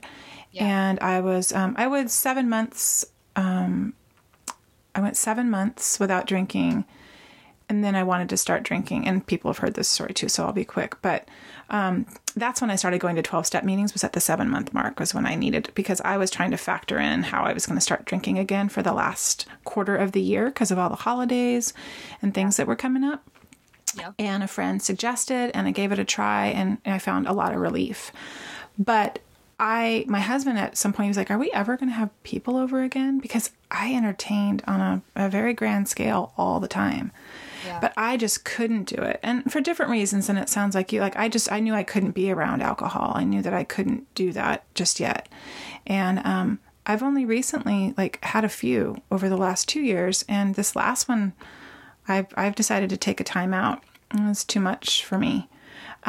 So I think that everyone is different, obviously, but I like your attitude. I like your approach, and I like that you're going to own it, like whatever it is. You sounds like you're listening to yourself. True. It's even if it's painful, like I would love to feel like throwing a party. I don't feel like that. Yeah. My 40th is coming up, like I mentioned. If I was the me I was a year ago, it would be probably let me get together 10 of my best girlfriends and go to Nashville and just party balls in the streets for a weekend. Mm-hmm. Yeah. Now let me go to a silent retreat. Right? Well, are you making plans for your 40th? I've just started to think about what the hell do I feel like doing? I don't feel like being in my attic in yoga pants. What should I do? And I really think it's probably going to be going somewhere by myself to, practice yoga and eat great food and sleep by the ocean, I think. That's what sounds better to me right now. It's crazy. I'm such a stranger to myself. Did you guys have that? Like, I do not know who this person is. Oh, all the time. Still, to this day. Every day. Jeremy and I text each other, like, who am I? I just ordered, you know... I just ordered maca powder. I mean, just really, like anything like that. Who am I? Who's this person? I just bought tarot cards and maca powder and signed up for a yoga retreat. So I don't even know who this person is right now. Yeah. No, so it keeps happening and and it's delightful. And I love it. Right. And it's surprising. And it's surprising in a good way. Like, ooh, I'm going to go to that beautiful tea shop just down the street. And I'm going to sit and have tea. And that sounds like the most wonderful thing. And I'm like, who is this woman? Who is this person? Well, I'm just glad that you're honoring it. And, you know, you're staying in the wonderment still. And it's, you know, living in the unknown is exciting. Right. It is. For the most part, it feels very positive and it feels very exciting. But like I said, there are those days where you feel like you died. It's almost like you die to yourself. Yeah. And so much that you thought, like I said in my article, so much that you thought was you, so much that you thought was your identity. Right. Falls away. It shrivels up and falls away, which feels like a loss sometimes. Uh-huh. Yeah. Even though the reality is that it's a rebirth, it's a taking back, it's a rediscovering, it's a remembering, it's everything. Sometimes, some days, it feels like you lost something that you can't get back. Yeah. And that's the work I think that we kind of do every day when we wake up, right? You know, you're kind of reminding yourself of either that it's a loss or that it is a rebirth. And then you're like, how am I going to handle this today? Right, right. And I think that, you know, as a drinker, I had maybe one or two tools in my toolbox. I had drinking and maybe a little bit of yoga. And cooking was there too, in terms of things that would connect me to source and make me feel centered and calm and loved and connected. And now, you know, when you take drinking out of the mix, you got to fill the toolbox up. And I'm sure you guys have discussed this at length on your show. So now I have a lot more tools, and they're a lot more, they're diverse, and they're more available. They're more immediate. They don't bite me in the ass the next morning. So more and better tools. Right. Well, I think... Yeah, and they work. And that was a big surprise for me, too. It's like, taking a walk is going to make me feel better. And it does. It works. It's simple, and it's free, and it's always available to you. Mm-hmm. Yoga was tough for me because I've been doing yoga. When I stopped and thought about it after, because I always say, like, I'm not a person who does yoga, but that's not true. I've been doing it since I was pregnant with my son 15 years ago. I did prenatal yoga, and I did yoga after that. I had a practice. But the difference, besides the prenatal yoga, I always did yoga hungover in the morning, and it was almost like a punishment. So when I got sober, I've had a hard time saying, like, I want to do yoga. I resist the practice. It reminds me too much of before. And so I keep practicing that, and I keep going with other sober ladies. So that's been really helpful. But I just remember yoga and being hungover was kind of like partners. And so that's been a tricky one for me to kind of access. Have to redevelop that relationship. Yeah, it's a strong association that you're working on breaking. Yeah. But I think that's key because yoga, yoga, it's everything. It's everything. Mm-hmm. You know, I started yoga. I've been doing yoga on and off for probably 20 years, but I really got serious about it maybe like 2.5 years ago. And that was certainly part of my runway. It laid the groundwork for me to let drinking go. And I didn't even realize it at the time. But I just can't say enough about it. It's always available. It always welcomes you back.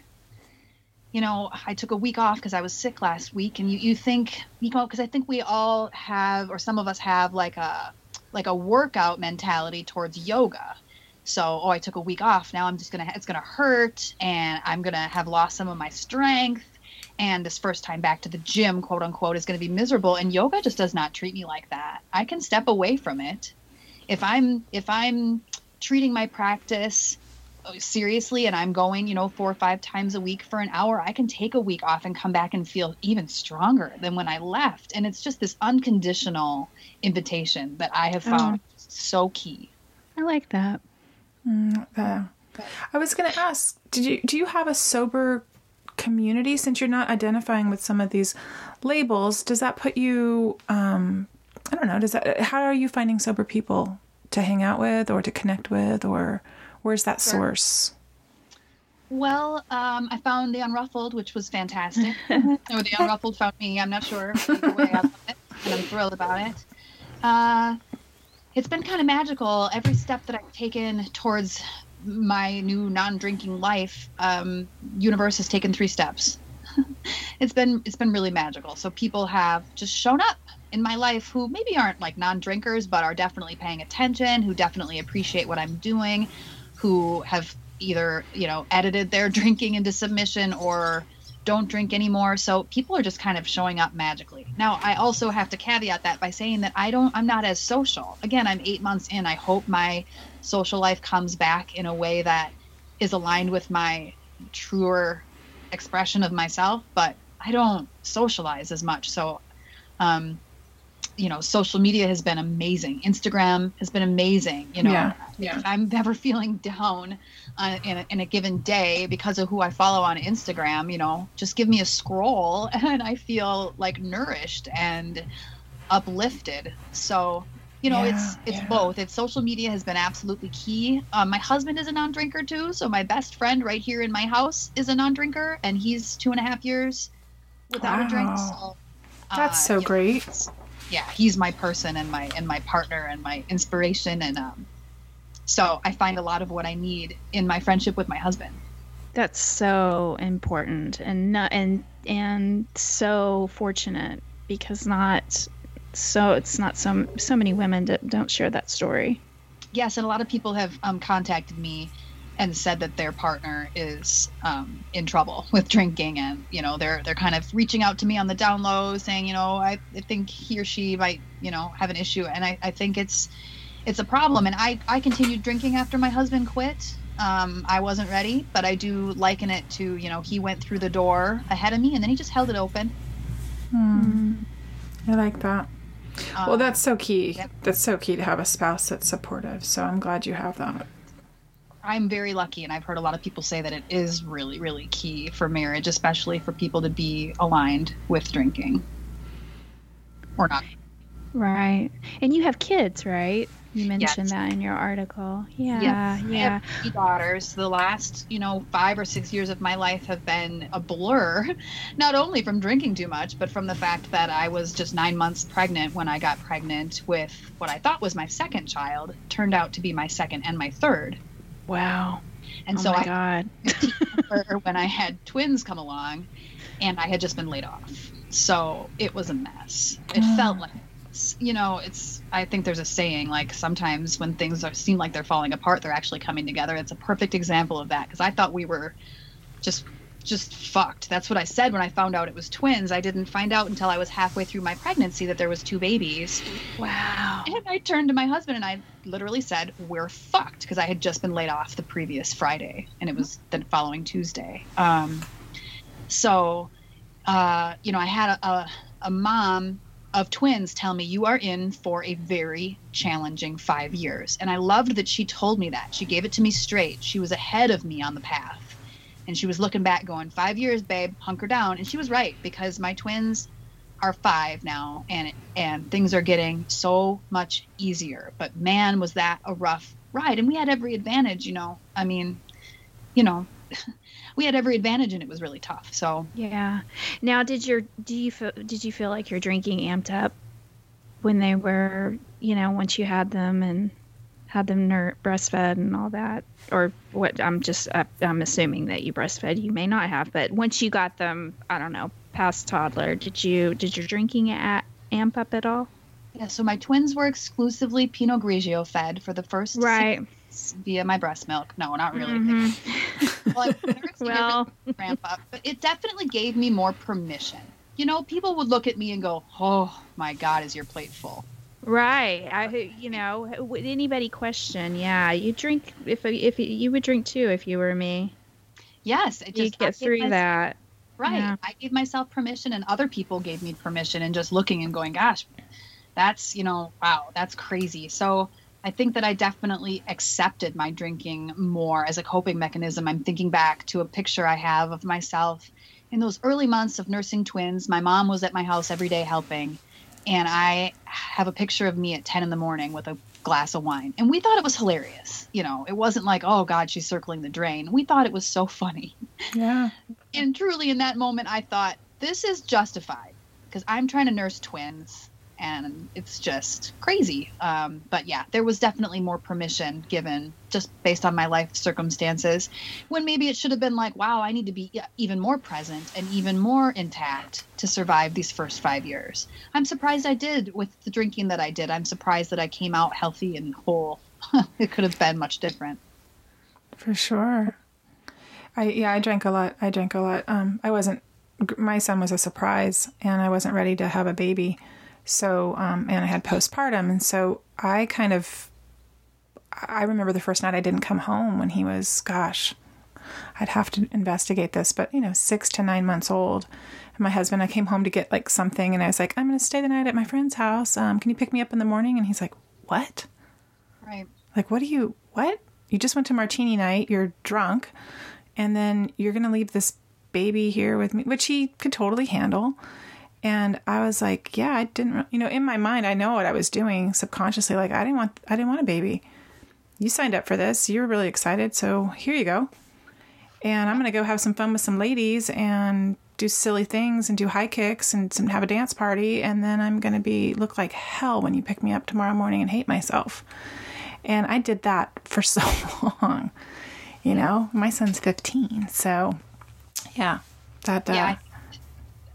and then it's like, and when I come home, you're also going to be on duty because I'm going to be useless for a. Oh, yeah. Right. Well, exactly. Yeah, he was not too pleased. I will not forget that morning because that night, having that be the first time I did that, it wasn't the last time I did it, but it was the first time. And I remember feeling I did feel free. I did feel like a teenager. I didn't drink when I was a teenager, so I felt like, this is how it's done. This is really silly. This is really fun. And while it was funny and silly and all of that, gosh, what was underneath? So being a new mom, it's really hard. Right. And I often had people ask me, like, how do you get to go out so often? Right. Well, my husband is amazing, and he's my anchor, and he keeps things very stable. He's very grounded. But I was still trying to act like I had that level of freedom. And I did have that level of freedom, but I was certainly trying to prove something. In retrospect, I think I was trying to prove that, I'm still fabulous. I'm still fabulous, Right. Mm-hmm. I get it. I get it. Not a great goal to have, necessarily. But I certainly made it look good. I think people were just astounded that I had the energy and that I could fit into cute jeans and that I could go out, and it made people feel like, why do you get to do that? Yeah. And I think it's my husband made it possible to some degree, and B, I was driven to feel like something different. I was driven to feel like somebody who was free. Right. Or that just didn't have only one identification, and that was mom. Right. Capital M. Yeah. Right. I was not prepared for the stress of motherhood. I don't think anybody ever is. They can tell you that, it's like wearing your heart outside your body and your life changes forever and you'll never be the same. You can hear that, but until you experience it, there is nothing like motherhood to challenge who you think you are and what you're capable of, Mm-hmm. Amen. Yeah. Well, and now that you quit drinking, or now that you're not drinking, and you talked about your kids, we talk about it a lot too. We call it modeling a solution. And it is, I feel like it's the best gift I've given my kid, the biggest gift I've given my kids, through my sobriety, is that, I at least can show them, life has peaks and valleys, and the solution for just pressing on and and being resilient does not have to be alcohol. Right. Exactly. And my parents weren't huge drinkers when I was growing up, but I think that maybe I just wasn't equipped with more tools. Now we can teach our kids about mindfulness. Kids do yoga. Right. We can fill their toolbox. And also now I get to relearn what I love to do with my girls, and they're at an age where they're easier to take out and about. And so we're going to bust out as soon as spring arrives here in Minnesota for real. We're going to have some fun together, like some real fun where I'm not drinking during it. I'm not drinking the minute I get home from it. It's not just what I'm doing in between the time where I have a glass of wine in my hand. So I'm going to learn how to authentically enjoy my life right along with my kids, which I think is pretty cool. Absolutely. Well, I'm curious. So you work full time, Kate, and you travel, right, for your job, it sounds like? I do. I work full time. My day job is a content marketing manager, and which I love and keeps me busy. And I travel, maybe once or twice a quarter, sometimes more, sometimes less. So you're traveling, you're working full time, you have 3 little ones, a supportive husband, and you're finding time to write. I think that's important for our listeners because we talk about, I don't work full time outside the home, and I go to school and I do things, but so I don't have this 9 to 5 or I don't travel for work. And I want, it probably looks pretty easy that I can make and create and do what I want and come out to my little funky studio. But for our listeners that work full time and that have little ones or just a more structured life, how do you carve out that time to write now? I'm still learning how. A lot of times, because I also am a freelance writer, a copywriter, a lot of times if I sit down to write, I have a freelance assignment or I have my personal stuff, and I will usually opt for my freelance assignment because I've got to get that done and I get paid for that, and that has a deadline associated with it. So to be very honest with your audience, I'm still learning. The article on elephant took me like a month, and it was many revisions, and so I don't have a discipline around writing yet, but I intend to. I like that. Where it's non-negotiable time that this is when I write, whether I'm inspired or not. I haven't built up that muscle yet, but I'm working on it. Yeah, you're paying attention to it, right? You know that it's there and you know that it needs to be flexed for sure. Absolutely. And, the reality is nobody's going to give you that permission. Nobody's going to carve out that time for you. None of your other obligations are going to slow down or quiet down. So just like showing up on your yoga mat where you carve out that boundary around yourself on your yoga mat, like nothing can touch me here. It's the same thing with writing. Those other things that are priorities, they're just not going to get done. Yeah. 2 hours, and that is okay. I have learned that nothing catastrophic happens. Right. If there's dishes left in the sink, the house isn't going to fall down. Yeah, they'll be there. They'll be there waiting when you're done writing, and you're going to be so much more energized and whole having created something. So I'm still working on it. I'm looking for advice and tips from anybody out there because I'm still working on really applying self-discipline to the writing process, but also being patient because I want everything now. I want to be amazing right now. Oh, yeah, I know. I want a book deal right now. I want 10 pounds gone right now. I want everything perfect now. And that's not how life is. So I'm also flexing my patience muscle, which is important. Yeah. Well, we're going to have hopefully some ladies on. We've been thinking about this idea, just talking about this conversation of full-time working ladies and how do you carve out that time to be creative? How do you honor yourself in that way and tap into that work? Yeah, right. Without it cutting into your sleep. Right. Yeah. Because sleep is, I'm sorry, hands down the most important thing I do. No, you're right. And you sleep so well as a non-drinker. Like that's yes. for me. The fact that I'm sleeping for the first time in 20 years. Yes, I know.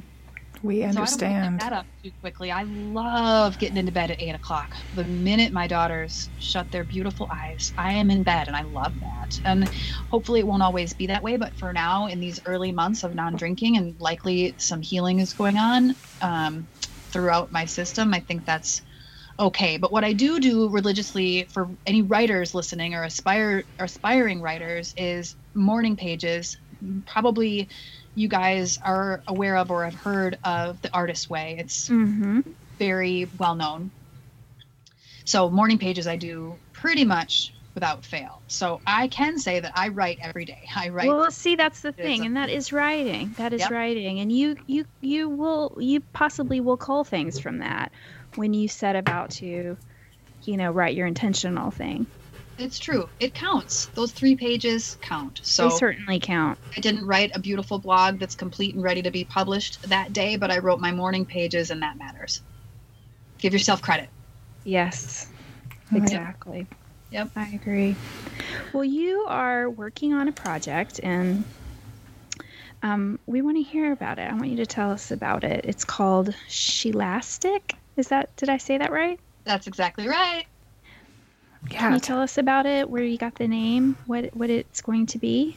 The name just showed up and just stuck maybe like a year and a half or 2 years ago. I don't know where it came from. It came to me and it stuck. So we'll see how it plays out. But, it's going to be storytelling, primarily focused on women in the first stages anyways. And what I really want to get at is the way that women expand to hold all that there is. It's less about, the imagery for Shelastic. It's less about something being stretched beyond its limits and then snapping and breaking and being broken. It's more about this expansion.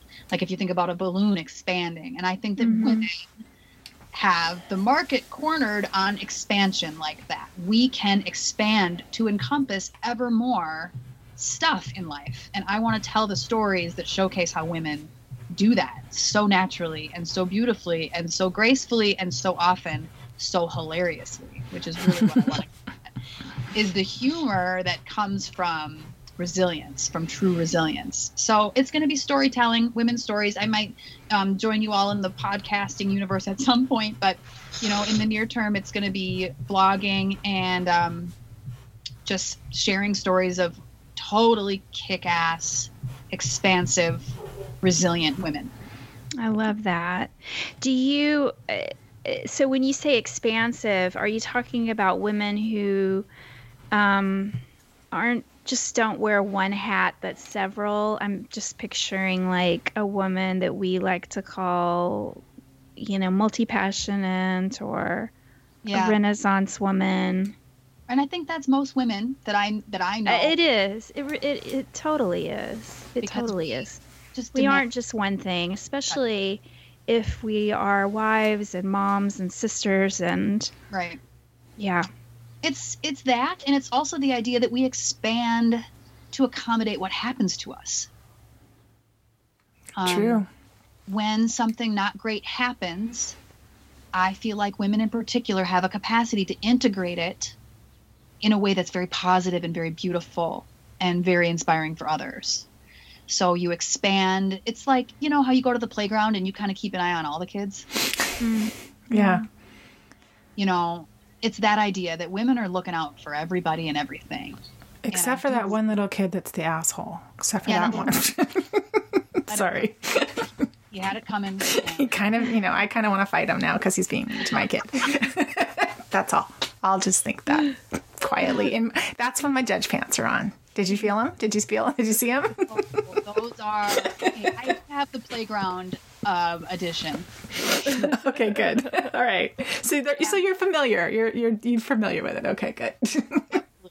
Absolutely. The idea that we walk around, we go through life really genuinely giving a shit about other people, and we expand to encompass them in love. We do. That's what women do. That's how we are. And so I feel like the women in my life who have met something that would be very negative, whether it's illness or the death of a spouse or something else, the women that I know have expanded to integrate that experience versus retreating into something small and cold and less loving. There may be phases along the way after something bad happens where you do retract and recede into yourself and into your own head, but the women that I know for the most part have just gone, yes, and what else? What else does life have for me? And they expand to integrate it. And then they always share the wisdom to lift the rest of us up.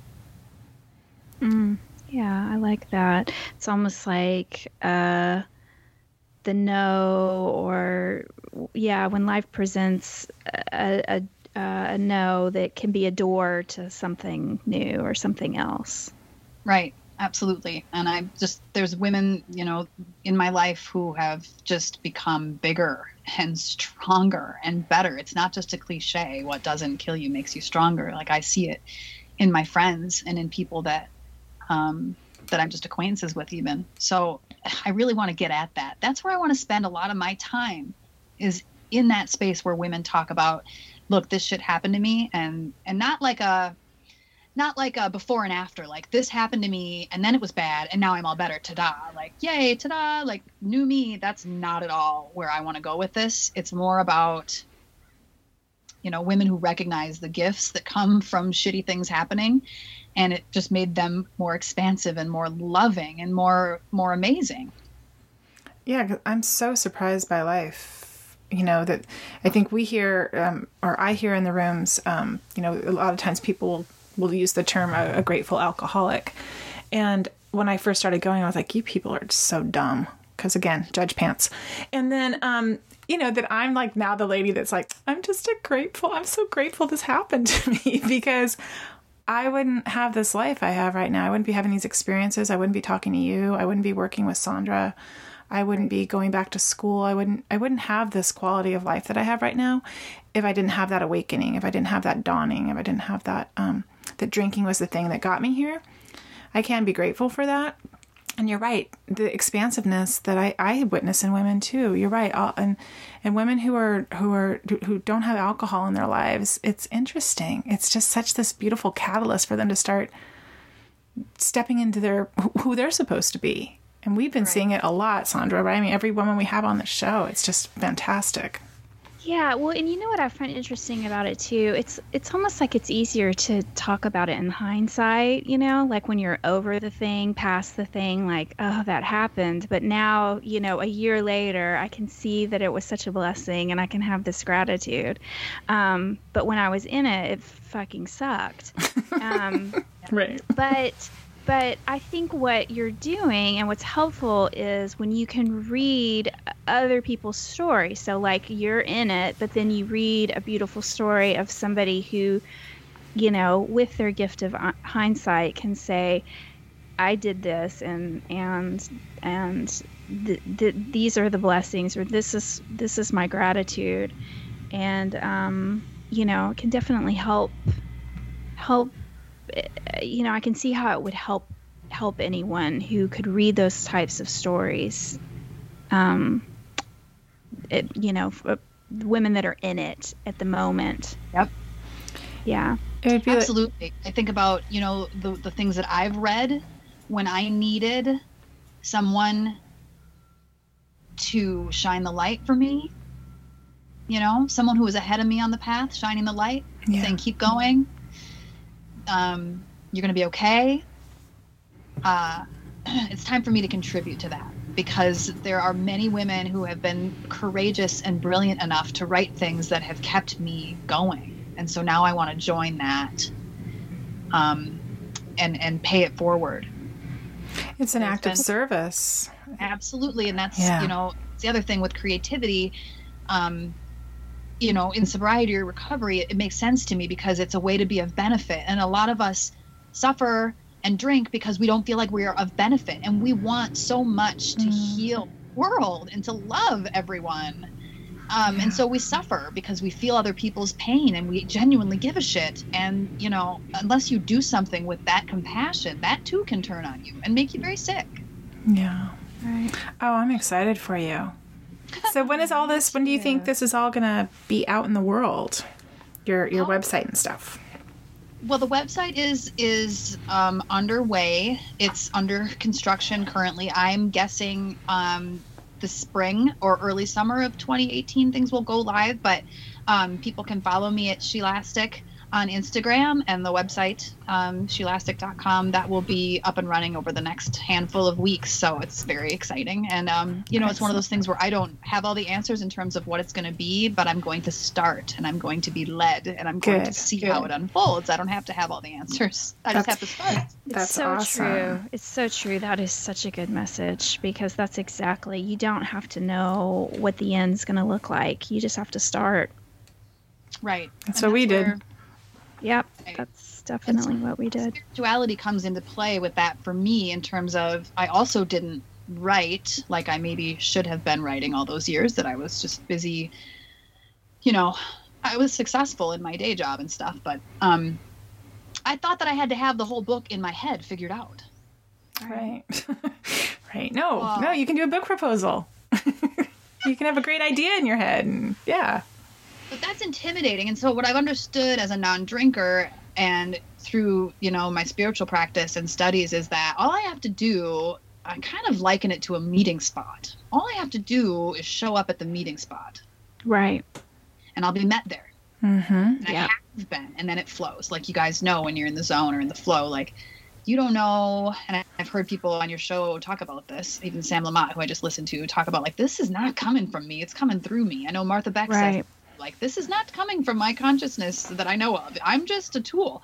I love that idea because it takes the pressure off. It creates a partnership with you and spirit, or you and muse, or whoever. All you got to do is show up with a pen in your hand or a computer in you, and then get quiet, and then let go. And then things happen. Yeah. Oh, I'm excited for you. This is wonderful. What a great, and hopefully by the time this airs, you'll, I know I went to your website. I know it's under construction, but hopefully, I want our listeners to definitely pop over and check it out, and definitely follow you on Instagram, because then they will know what's up, right? And when things go live.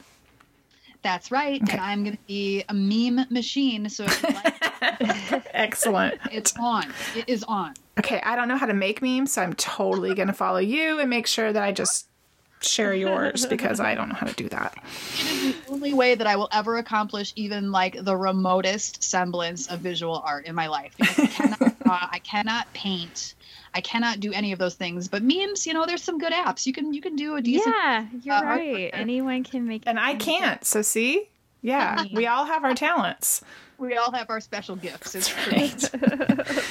Oh well, we have to kind of wrap this up. Thank you so much for your time today, but we want to chat about your toolbox. If you wouldn't mind sharing, this is the part of the show where we have our listeners have you share 3 things with our listeners that help you kind of stay on this path of not drinking, and we are just wondering if you'd share those with us. Absolutely. So I love this, and I love building my toolbox, and I love looking into other people's toolboxes, and I'm inspired to add to my own. Number 1 is yoga. Yoga. Like I talked about earlier, it's just like the antidote to the gym, I have such a different relationship with it than I did with the gym. Like the gym, I used to be undoing whatever I did the night before, whether it was drink or food or both. Yoga, I don't have that same relationship with, and it has just been it's just been my church. It's just been the place where I come in with all my shit and I leave just pure and clear and clean and content and quiet. So yoga is so key, no matter if you start at home with an app, 10 minutes a day, or you go to, I love Core Power Yoga. I'm not being paid by them, but I am a huge fan of Core Power. I've had a great experience there. So yoga, number 1. Number 2, which I just figured out like a couple weeks ago, even though it's been widely understood, the power of your thoughts. And so I would call the second tool thought awareness, down to the individual thought. Pay attention to every thought that comes through your head. I had to do this over a weekend so that I could literally just sit and pay attention to what was coming through. And I used to think that negative thinking was just negative self-talk, like I'm a piece of shit, I'm not good enough. It can also be disaster thinking. And those of us who are creative often have very powerful imaginations. And I found out that part of what had made me suffer over the years, and part of what I drank about, was that I can live in any disaster in my head. And we experience that because of the way that we're built as humans. We experience that as though it's really happening. Mm-hmm. So, for instance, I'm sitting on my couch. All of a sudden, I'm picturing a plane crash in my head. It's not relevant to what I'm doing. it comes out of nowhere. And previously, I would go down that rabbit hole and actually try to figure out what I would do and how I would survive and all of that shit. Now I stop it right in its tracks. And I picture myself blowing a bunch of black smoke into a balloon, and then I drop the balloon and I walk away. I do not indulge disastrous, terrible, terrifying thoughts anymore. I have gotten very, very observant and vigilant about those thoughts, and I don't indulge them anymore. So I saved myself all that suffering just with my imagination. Did you know that it's like a psychological condition? There's a term for it even. It's catastrophic thinking. That's so funny that you say that. I've used it before, but I didn't know that it was already a term. That's awesome. Yeah, it is. It is. You can Google it. I can go down that path as well, and I have to. It's one of those things where if you try to resist it, like don't think of pink elephants, and then you can't stop thinking about pink elephants. So, yeah, it's like one of those things where you're onto something by the visualization of blowing it into a balloon and letting it go, because it's like the more you push back on it, the more you become consumed with it. And instead you just sort of kind of let it come and say, okay, I see you, we're not going to die here sitting on the couch. The plane's not going to come through the roof. We're all okay. And, you said that one. I've pictured that one. Yeah. Plane crashing on just my house. Everything happens to me. My house. Right. Just your house. All those people on the plane, blah, blah, blah, but my house. But that's exactly right. I am acknowledging it. Right. I'm being friends with it. I'm acknowledging it, and then I'm putting it right back out there. I'm not letting it rattle around in me. I put it right back out there. It can go bother somebody else. It's not going to be me. So, I did that over a weekend recently, and I had to literally move really slowly and do very little around my house because I wanted to feel these things coming in and face them head on and go, what are you? Why are you here? Now, piss off. You have nothing to do with me right now. So right. Yeah. So thought awareness. That's a good one. Of your own catastrophic thinking. I mean, if you go through a day and you picture a couple plane crashes, losing a kid or two, your marriage falling apart, by the end of that day, I mean, I'm definitely looking down the barrel of a Pinot Grigio bottle. Because for sure. It's so terrifying. Well, and it really it works for that. It tamps it down. Yeah, I didn't realize what a catastrophic thinker I could be until I got sober. And it was like, oh, wow, I do this. I can go there a lot. Yep. And it's so interesting, isn't it? Right. And then you realize how much you've been suffering, because that's right. Body, and your body doesn't know the difference between something you imagine and something that's really happening. So exactly. Yep. We end up doing a lot of damage and living our lives. And that is what I've been doing, is living my life in fight, flight, freeze, when it's not relevant to what's happening in reality. So that's really, it's really helping me shift. That's a good one. Right. And then my third is grounding. My friend Emily Hall, she's a fantastic healer and practitioner. Her website is emilyhallislistening.com. She taught me how to ground, and it changed my life. It reduced my anxiety down to basically nothing. So I'm not sure if you guys are familiar with it. From a quick visualization standpoint, I was taught to picture a small red dot in my root or uterus area. You picture a small red dot and you focus on the dot. You close your eyes, take a breath, focus on a small red dot, and then it gets bigger and bigger and bigger, and it expands. And then from that sphere that you're picturing, you drop a cord of energy down to the earth. You picture the earth beneath you, you drop a cord of energy down to the earth, and you feel that cord of energy snap in like a seatbelt.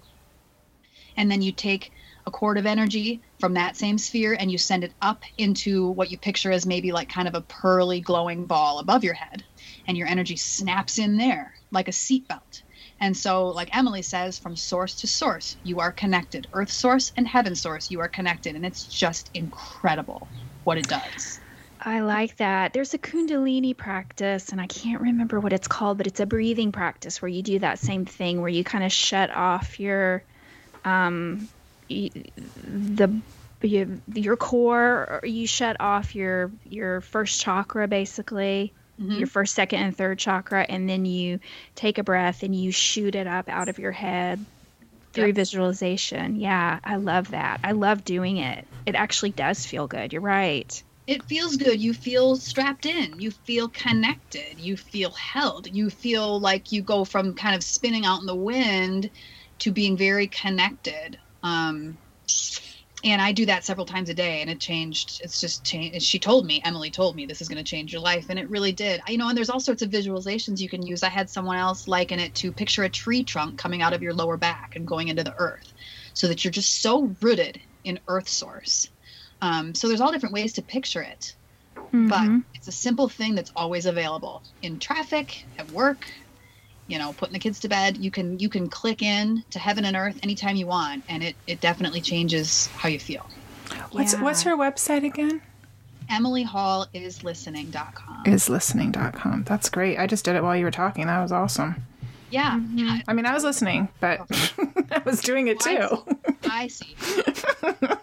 I was like, what is she guiding me right now in this meditation? Awesome. Okay, I'll do this. No, that's good. That's helpful. Cool. Yeah, it's a mind, body, spirit connection thing. I think exercise. I think that's technically what you're doing, and yeah, it does make you feel better. Makes you feel really, really good. Right, and Emily likened it to Mother Earth wants you to basically. This is not like a commentary on like littering or like being a jerk about environmental stuff, but Mother Earth wants you to dump your troubles. And when you ground, you connect with Mother Earth, you connect with Earth Source, who wants to cleanse you of your noise and your sadness and your everything, all the things you want to leave behind. And so it's sort of like saying, here I am, heaven and earth, here I am. It's sort of like you reestablish your connection to those two sources, and you say, here I am, and you sort of brighten your signal, and then you receive all this good stuff. That's such a great reminder. I do a grounding exercise that Jolene Park, who was one of our guests on our show, I took a workshop with her, and she did a grounding. It was different, but I've been doing it. But it's touching the earth. It's taking your shoes and your socks off and touching the ground, finding a focal point to stare at, putting one hand on your heart and one hand on your belly. Mm-hmm. And I used to close my eyes and go under the covers when I'd have an anxiety attack. But now I've been doing this, and I'm going to try this other one that your friend Emily suggested. But it really does help. It hasn't totally it hasn't taken away the anxiety attack, but it does minimize it, and it's less. So it's very helpful. And if you build it into your daily life, you'll prevent the anxiety. You might have prevented the anxiety attack. I have used it in the midst of anxiety, and like you said, it relieves it. It doesn't completely remove it, but the more I do it regularly, the less anxiety I suffer with. Like preventative grounding. Yeah. I like that. Yeah, I like totally. that. Oh, Kate, thank you so much for coming on today. Thank you, Kate. Such a pleasure. I love your energy. Yeah. All the gratitude back to you both. You're doing very wonderful work, and this is, like I said, it's a privilege and a joy that I was able to talk with you guys. So thank you both. Well, thank you so much. And good luck with your project, and we will help promote it as much as we can. Oh, I would love it. Thank you. Thank you very much.